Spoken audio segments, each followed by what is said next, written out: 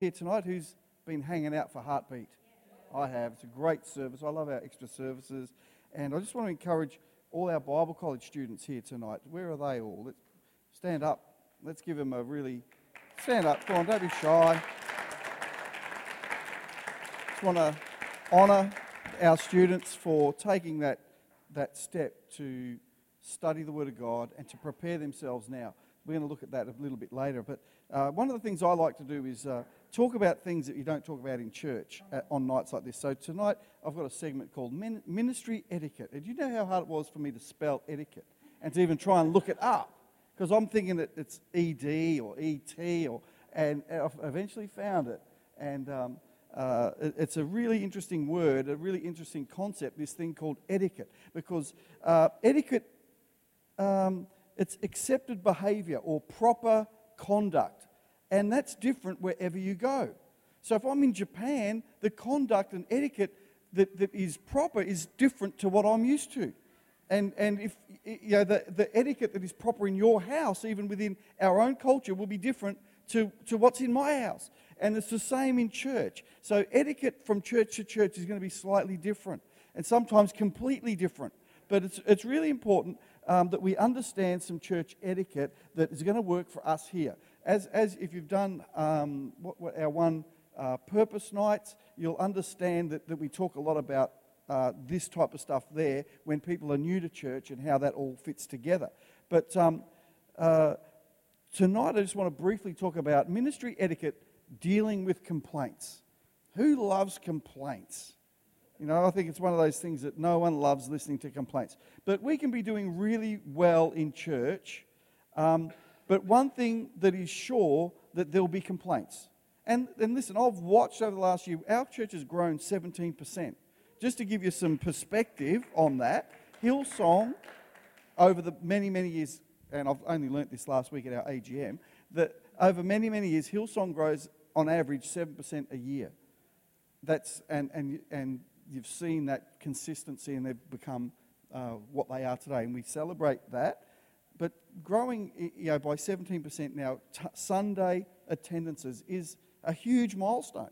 It's fantastic. It's really exciting. But you know what? I think there's almost been like a 50% increase of complaints about all sorts of things. So you've got to find out how that works. But listen to this. Moses got complaints. King David got complaints. And Jesus got complaints.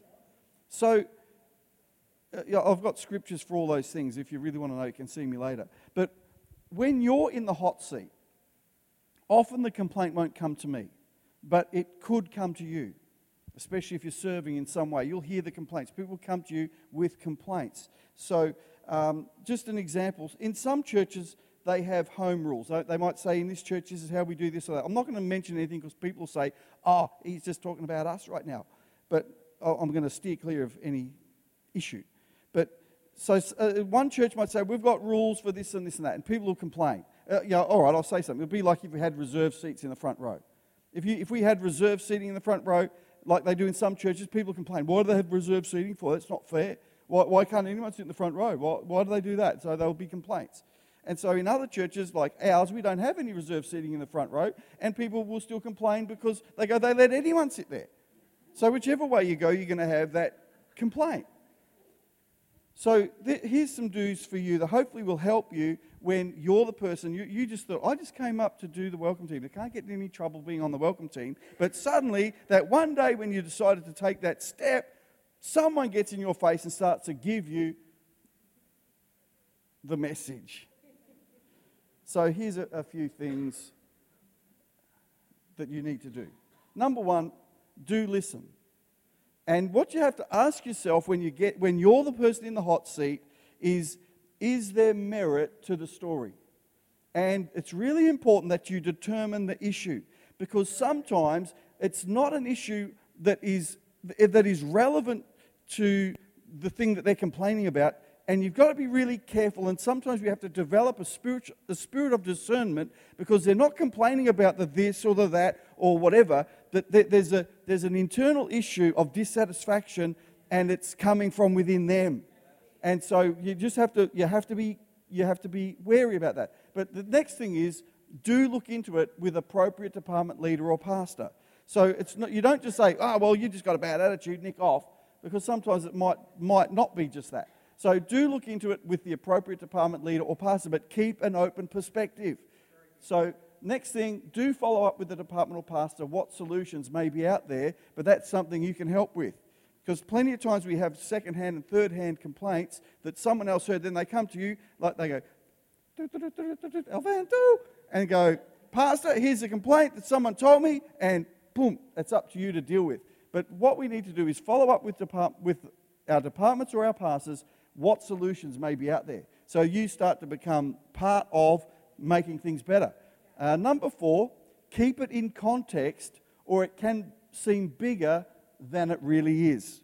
So sometimes things get blown way out of perspective and proportion, and I've heard other speakers say this, when people say everybody thinks this or everybody is complaining, usually means 2 or 3 people. That's not everybody, it's a very small group. So we need to realize these things. So a few things not to do, some don'ts. Don't vent your own frustration or displeasure, because negativity is attractive. So when someone says, well, you know what, I don't like this or that, it's really, really, it's like a bait that is dangled in front of us, and we say, yeah, you know what, well, you think you've got problems. You think you've got a complaint. I know that. Everyone says that. Don't vent your own frustrations or displeasure when someone comes to tell you of a complaint, because then you carry or reinforce a negativity that can really spoil someone's church experience rather than trying to encourage them through to a better day. Don't say, oh, it's what the pastor wants. So,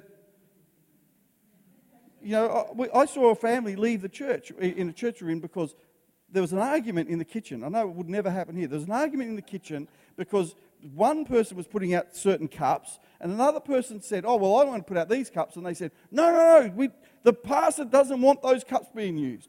The funny thing was the pastor didn't care. But they said, no, this is what the pastor wants. And this guy in the dispute said, well, that's it. I'm not coming under a spirit of control about what cups to use. And I can't stay in this church. So because of that simple thing about what cups to use, you had a family leave church. And we don't want that to happen. But don't say it's what the pastor wants. That's not an answer, and that's not showing leadership. And what we want to do while you come out on nights like this, we want to teach you how to be leaders in the church and have a better solution to what people are coming at with. Well, that didn't make sense, but it doesn't matter. Because an answer like that doesn't work for unity. See, that answer causes a divide between the pastor and the church. And if we realize the devil loves to separate the sheep from the shepherd.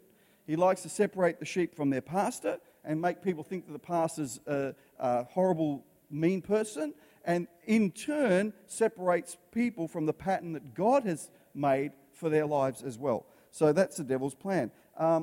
Avoid dealing with an issue before or after church, and that can be really hard to do. I've lost count of the times, literally, where churches just about started, and someone will come to me and say, "Well, I just want to let you know," and blah blah blah, and it's not the time or the place. So you've got to carry that yourself and think, well, I might be bugged about something, but I'm going to make an appropriate time to talk about that with my department leader or with someone else who can help me with this. Don't do it just straight before or after church. It's not the place, because there's lots of other things happening around there. And you know something? It is quite off-putting to try and get up and preach when you know someone doesn't like something.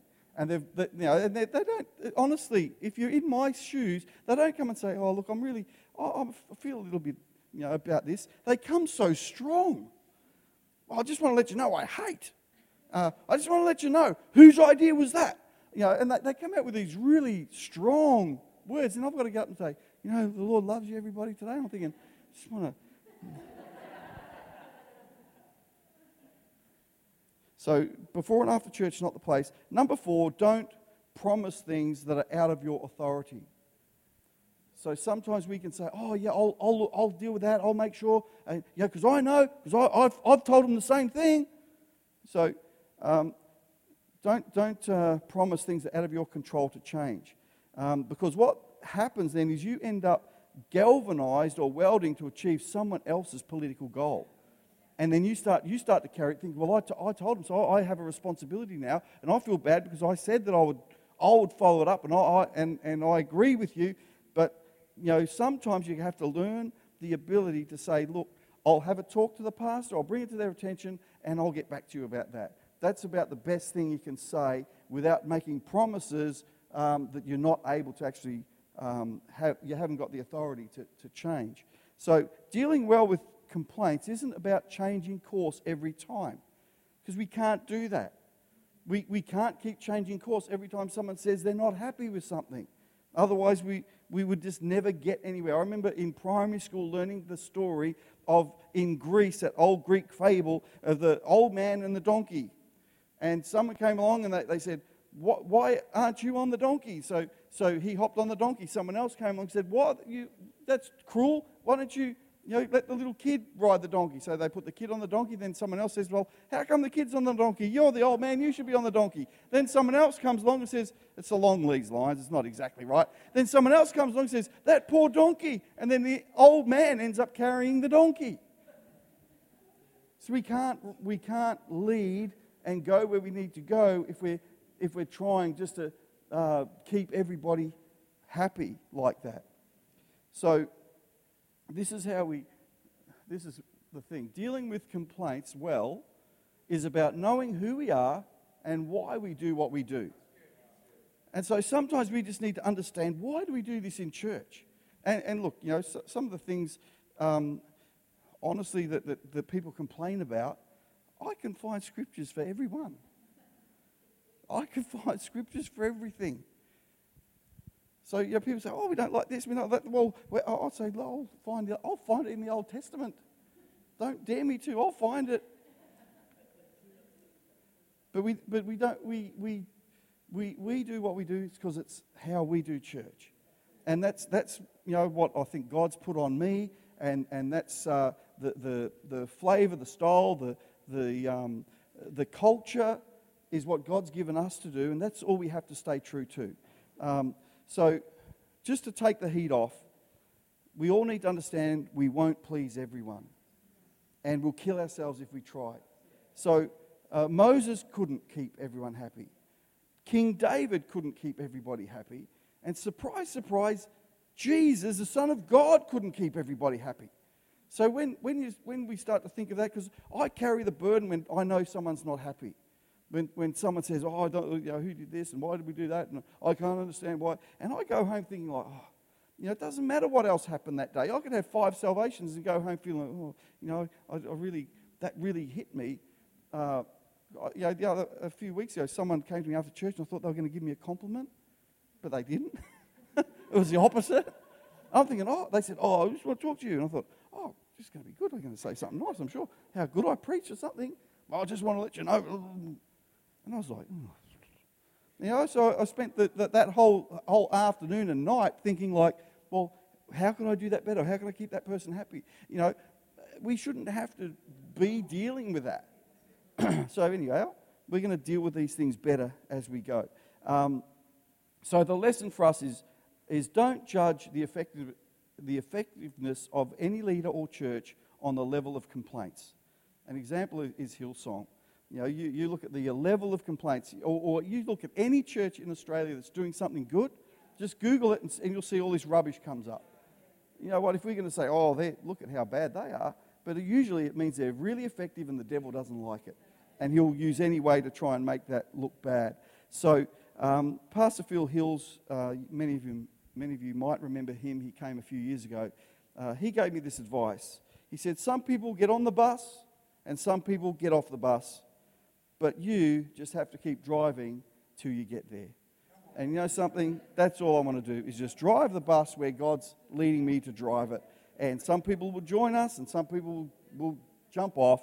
But you know what? We just got to do what God's telling us to do. So that was ministry etiquette number 1. dealing with complaints. So the title of my message now, we're just going to pray. Dear Heavenly Father, I just pray that you help us as a people to know how to deal with this thing called church. Lord, we all struggle with different things, and we all are trying to work out our way. And Lord, you know that we want to build your kingdom, we want to honour you, and we want to see the right things in place in this church. So, Lord, I just pray as we think about some of those things we just mentioned, Lord God, that we will do that well in the future, and that we'll be able to discriminate and discern what's a real issue and what's coming from something else. But, Lord, I just pray that you keep that in our minds, and that we all may develop and grow in those areas. So I thank you for that in Jesus' name. So I just want to just briefly say, as most of you would know, our mission statement is to be a large, relevant church of mature believers who love our community. But thinking of some of these things, but being a large, relevant church, that means that we need to look at what the church will need for the future. Because I can say right now we're not all that large, but I'm hoping that we're becoming more and more relevant, and as we do that, the church will grow. But a large church needs some things. A large church needs staff, and we need to train those staff. So one of the things that I hope we never have to do is recruit from outside. I want us to be a church that trains people, that develops people, and that finds positions for people that are within our church. So when we need a youth pastor, I pray that we'll have people in our church that we can say, well, we're going to employ that person. When we need kids workers, or when we need a worship leader, when we need associate pastors, I want them to come from within our church. Because that's, to me, the measure of effectiveness of our church is when we can do that. It was prophesied over Pauline and myself in our first year here that God has got all these small stones around you, and all the ministry you need is in them stones. You've got to develop them. That's where the treasures are. They just look like ordinary pebbles, but they're going to be the treasures of gold, and the precious gems are all around you. So that's our mandate from God that was prophesied over us from that time. But we also need to be givers. And I want to talk to you tonight as leaders. You need to be givers in the church. Now, I don't ask people, how they give or what they give. I don't have a thing where I say, well, if you want to rise up in leadership, I'm going to first do an interview and see if you're tithing or not. I'm not going to do that. I'll never do that. But I will challenge you at whatever level of leadership you're at. If you want to step into a new level of freedom into the future, I don't know whether you tithe. I haven't asked you. I don't even want to ask you. But I will challenge you tonight, that you need to start thinking, what is my level of giving? And you might think, well, I tithe this and I tithe in different ways. There is a challenge until you learn to just tithe your money. There's a big challenge just in that. So just want to leave that little bit with you. But we want to have a culture that leads people to freedom in Jesus in every part of their life. And I believe that God wants to do that. So I want to show you some stuff tonight and introduce this place called Bethel to you as an example of living relationally with God with no traps. And that's what I think Bethel represents tonight. So I'm going to take you through this little place called Bethel. So just give you a little story of my own life. The devil has a sneaky way to divert our attention. And part of my journey to being where I am began with a reversal. And often we go through life reversals where we think, I'm at this stage, and the next stage will be this, and the next stage will be that. But what happened in my particular life, I was an associate pastor, and I thought, well, next stage is somehow I'll go into pastoring my own church, and I remember speaking to my pastor at this point in time. You might have heard this story, and I said to him, well, I've just been thinking about the future, and I really think that God's going to open a door, and I'll pastor a church, and probably see myself being a regional leader. And I remember the pastor sitting there nodding his head, saying, "Interesting." Now I don't know what he was thinking, but 10 days later, I was fired. I was sacked. I was out of there. So I don't know whether he thought that the only way those things could happen is if I steamrolled him or something. I don't know. But that wasn't what I was thinking. But in the aftermath of that, so I was hit by this huge spanner. So this spanner came out of nowhere and just knocked me. And in the aftermath, I found myself, as my best friend was a good dose of bitterness, and I nursed that bitterness. It was my friend. I was like, you know what, they owe me. I'm not the only person who ever does this. And I'm like, they shouldn't have done that to me. I don't know why. Why did this happen to me? It's not fair. And I was thinking all these things. I wouldn't admit it at the time. I'm like, I'm all right. I'm cool with this. But really, it was there. But I was hurt as time went on because they didn't ask me back to preach. They didn't ask me. And I nursed that feeling. I'm like, but I didn't actually do anything wrong. They told me I didn't do anything wrong. So why can't I come back and preach? So after 10 years of giving, of serving, building that house, and now they don't want me. And I had that bitterness that I just had like as a pet in my life. And one day I went back to the trade, was working back in my trade, and the Holy Spirit just pulled me up in a gentle way. Always let the Holy Spirit do it. Don't make one of your friends, because they'll be mean. But the Holy Spirit pulled me up in a gentle way. And I was in a time, I was at work, I was probably just praying, talking to God, saying, it's not fair. Why did this happen to me? And I had helpful people in ministry saying to me, oh, how old are you now? And I said, oh, I'm 43, or that age. Well, this is what they're saying. They're really helpful. We've got to really be careful that we be the encourager to people. Well, you know what? If it hasn't happened in your life yet, it's probably not going to happen. So you really feel really good after that. But the Holy Spirit just says to me, you know what? You had 10 years preaching there. 10 years, Rob. And I thought, you know what? That was plenty for them. That was plenty for them. And it changed my attitude and changed my future. And sometimes we have to have those times with the Holy Spirit. I don't know how you do that or where you do that. I know I was just at work and the Holy Spirit had a conversation with me, and just as clearly as that said, you had 10 years to preach in that place. And basically it was like, you had your turn. You had your time. 10 years worth. What else do you want? So this is what happened. I changed my attitude and it changed my future. See, faith gets us looking at future places, not past places. And I want to be living like that every day.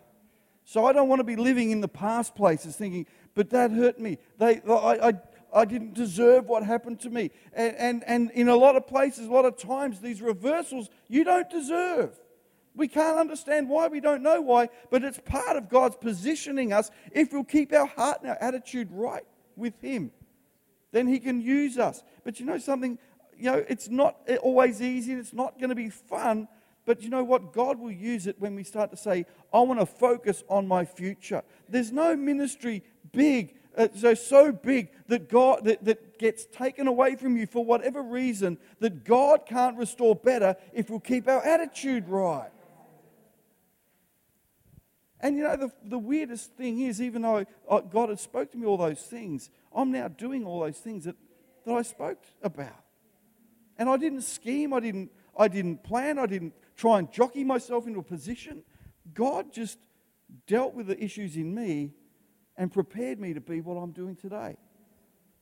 So Bethel, I'll give you the story of this place called Bethel. We're talking about the same place, but two different stories tonight.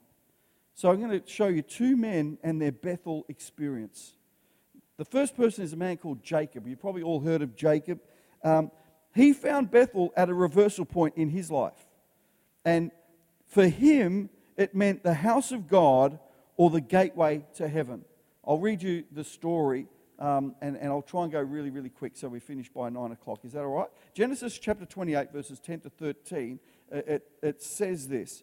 Meanwhile, Jacob left Beersheba. That's where he lived all his life. And it says he traveled toward Haran. At sundown, he arrived at a good place to set up camp and stopped there for the night. Jacob found a stone to rest his head against and lay down to sleep. As he slept, he dreamt of a stairway that reached from the earth up to heaven, and he saw the angels of God going up and down the stairway. At the top of the stairway stood the Lord, and he said, I am the Lord. Just in case he wasn't sure, he says, I am the Lord. Then we look at Genesis chapter 28, verses 16 and 17. It says, Then Jacob awoke from the sleep and said, Surely the Lord is in this place, and I wasn't even aware of it.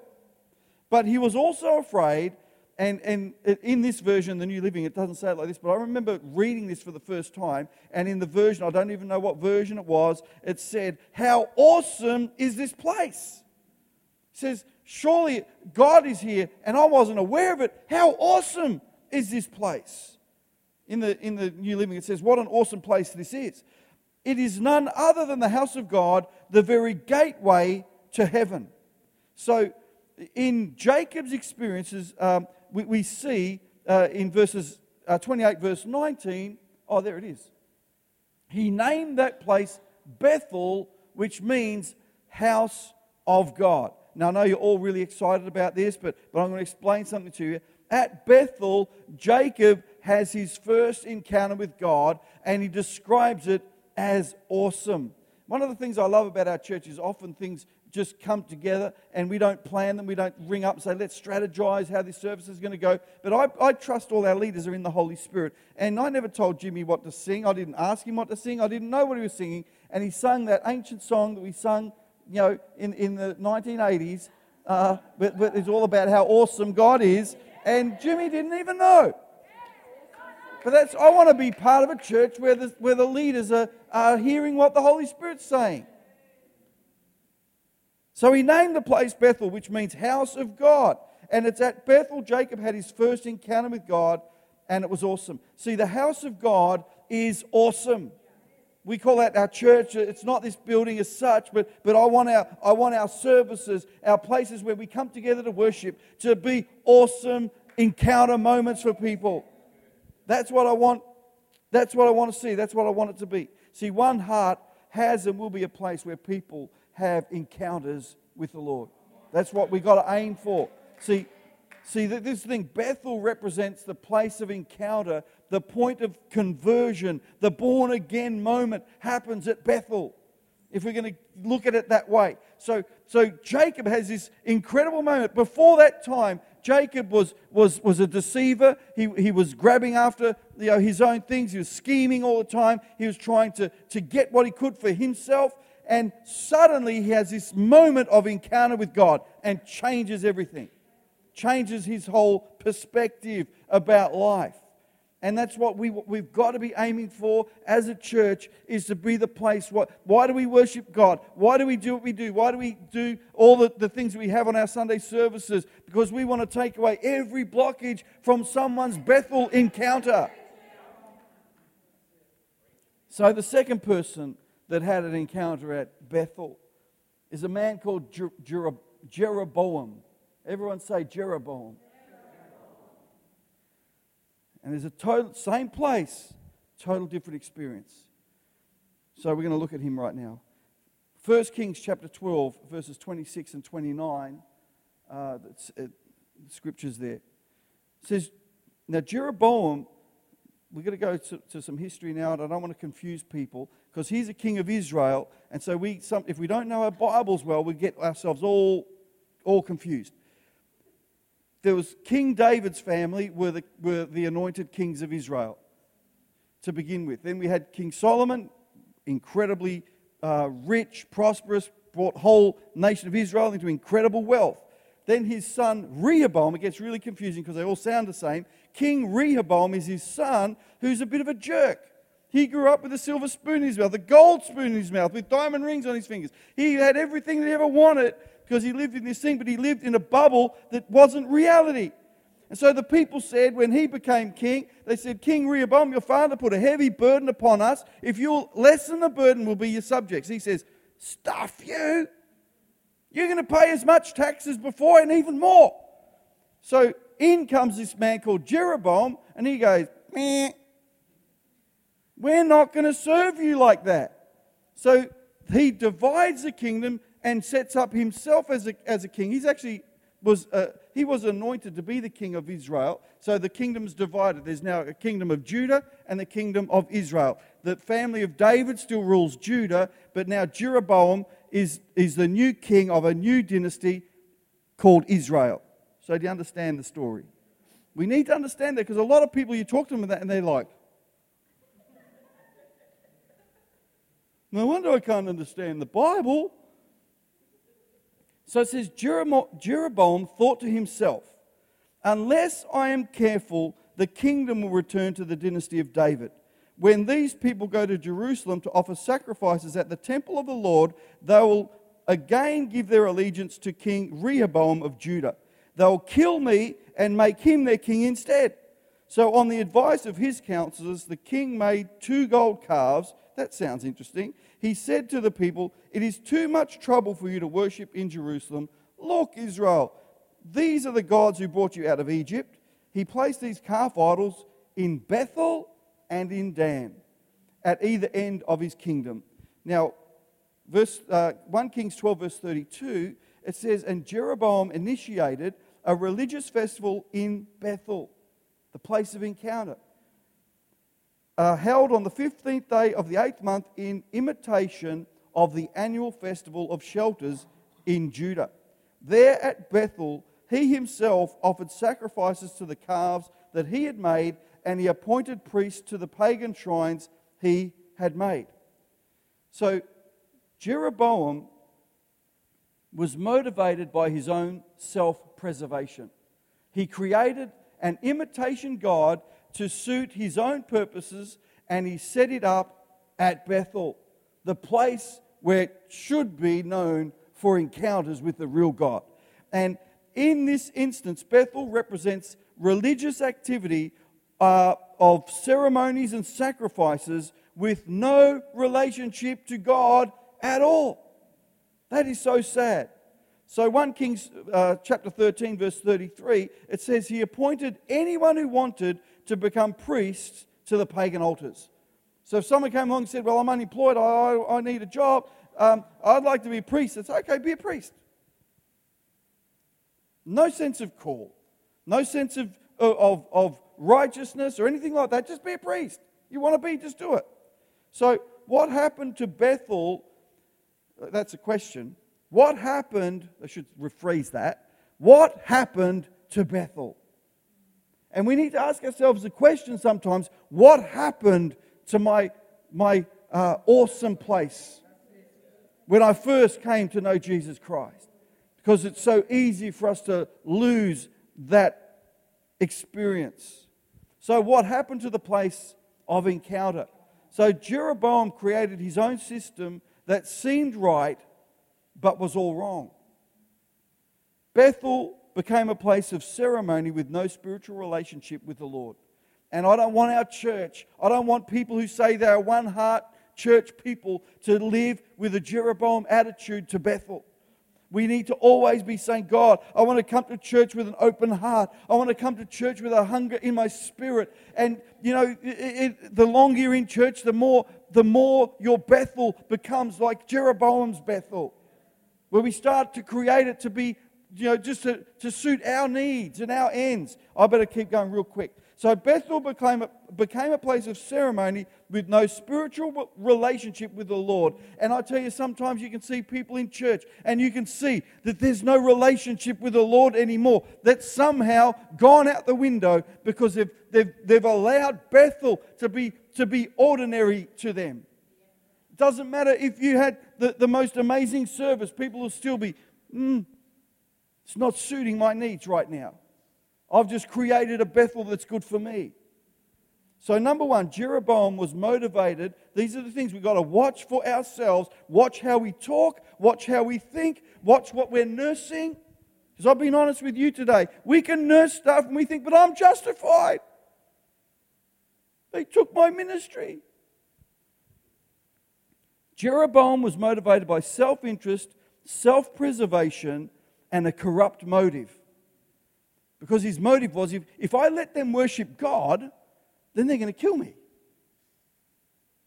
That was his motive. Number two, Jeroboam was content with ceremonies of religion rather than a relationship with the Lord, and made sacrifices to idols of his own making. He's sacrificing to things that he made. Number three, Jeroboam appointed priests with no regard to the call of God upon their life.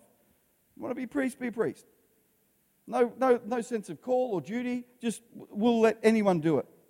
As a result, everything in his kingdom was out of order. Now look at this. 1 Kings 13 verse 34. It says, it resulted, listen to these words. This is incredible. Get this part. It resulted in the utter destruction of his dynasty from the face of the earth. This is, mate, 101, how to wreck your life. So what he set out to protect for himself was actually destroyed. Actually caused his whole dynasty to be destroyed. So the law of first mention. God intended Bethel to be a place of pure revelation, where people could see the face of God and connection happened with Jesus. The devil wants to corrupt that, interrupt that, and make Bethel a place of compromise, a place of imitation. And I'll tell you something, as leaders, I want to charge you, we don't want to build a church of imitation. We don't want to build a church of religious observances. We don't want to have a church where people come and say, well, I'm just here because my friends are here. We want to create an environment, and what we do and everything we're doing is targeted for people to have an encounter, a Bethel moment where they can see God, where they can meet Jesus.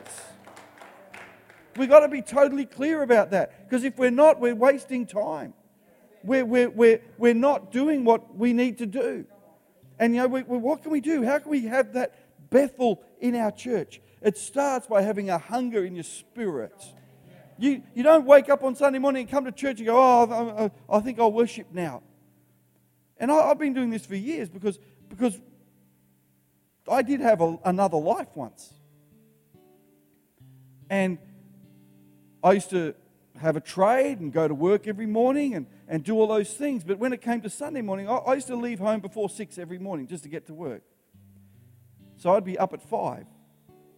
I'm not saying this to brag about myself, but I want to tell you, we've got to get a hunger in our spirits for something from God, and you never know what God's going to do with you when you start to let that fire get some fuel. So coming to that Sunday mornings, I wouldn't get up at 5 anymore. I'd get up at 4.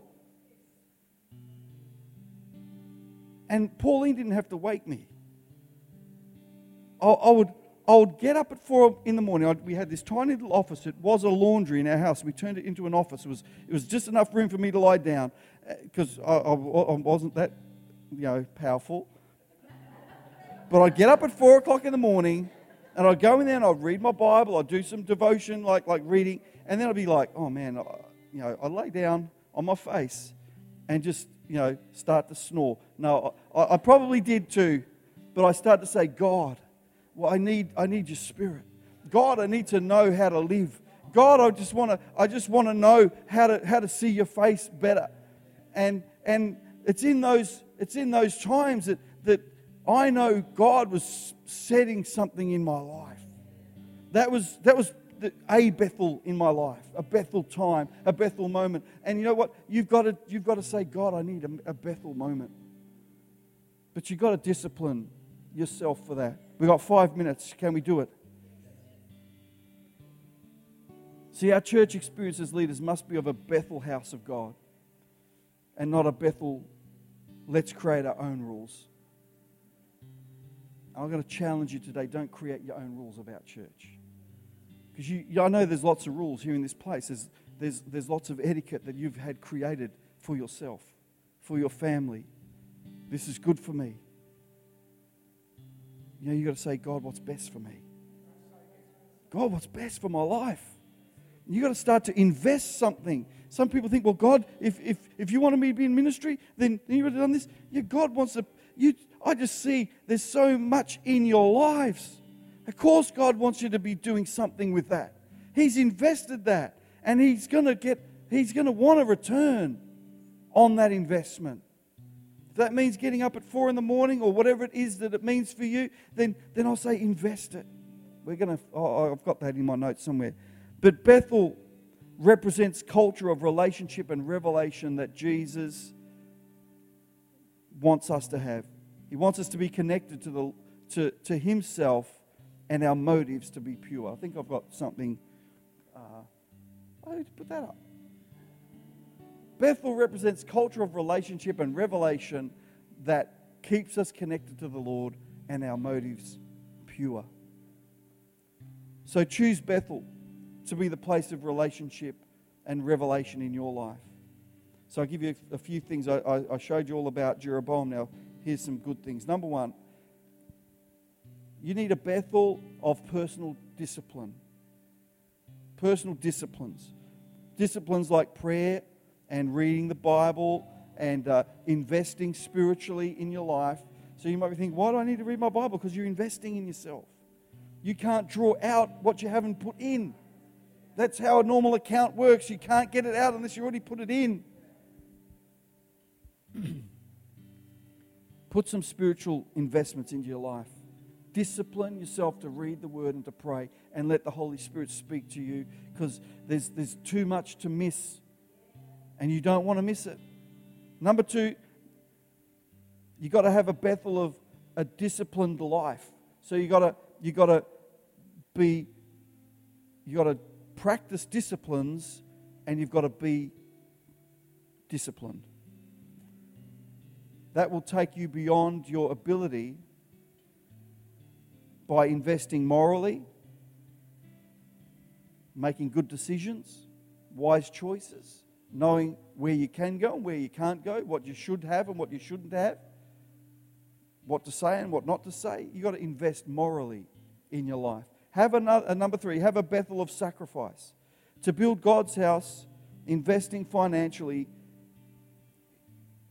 is a sacrifice that builds God's house and God's purpose. And that's something I think this year, many people in our church are going to have to make that step, saying, God, I want to take that step and be able to sacrifice financially with your money. Some people have all kinds of ideas and say it's all Old Testament, it's all this, something.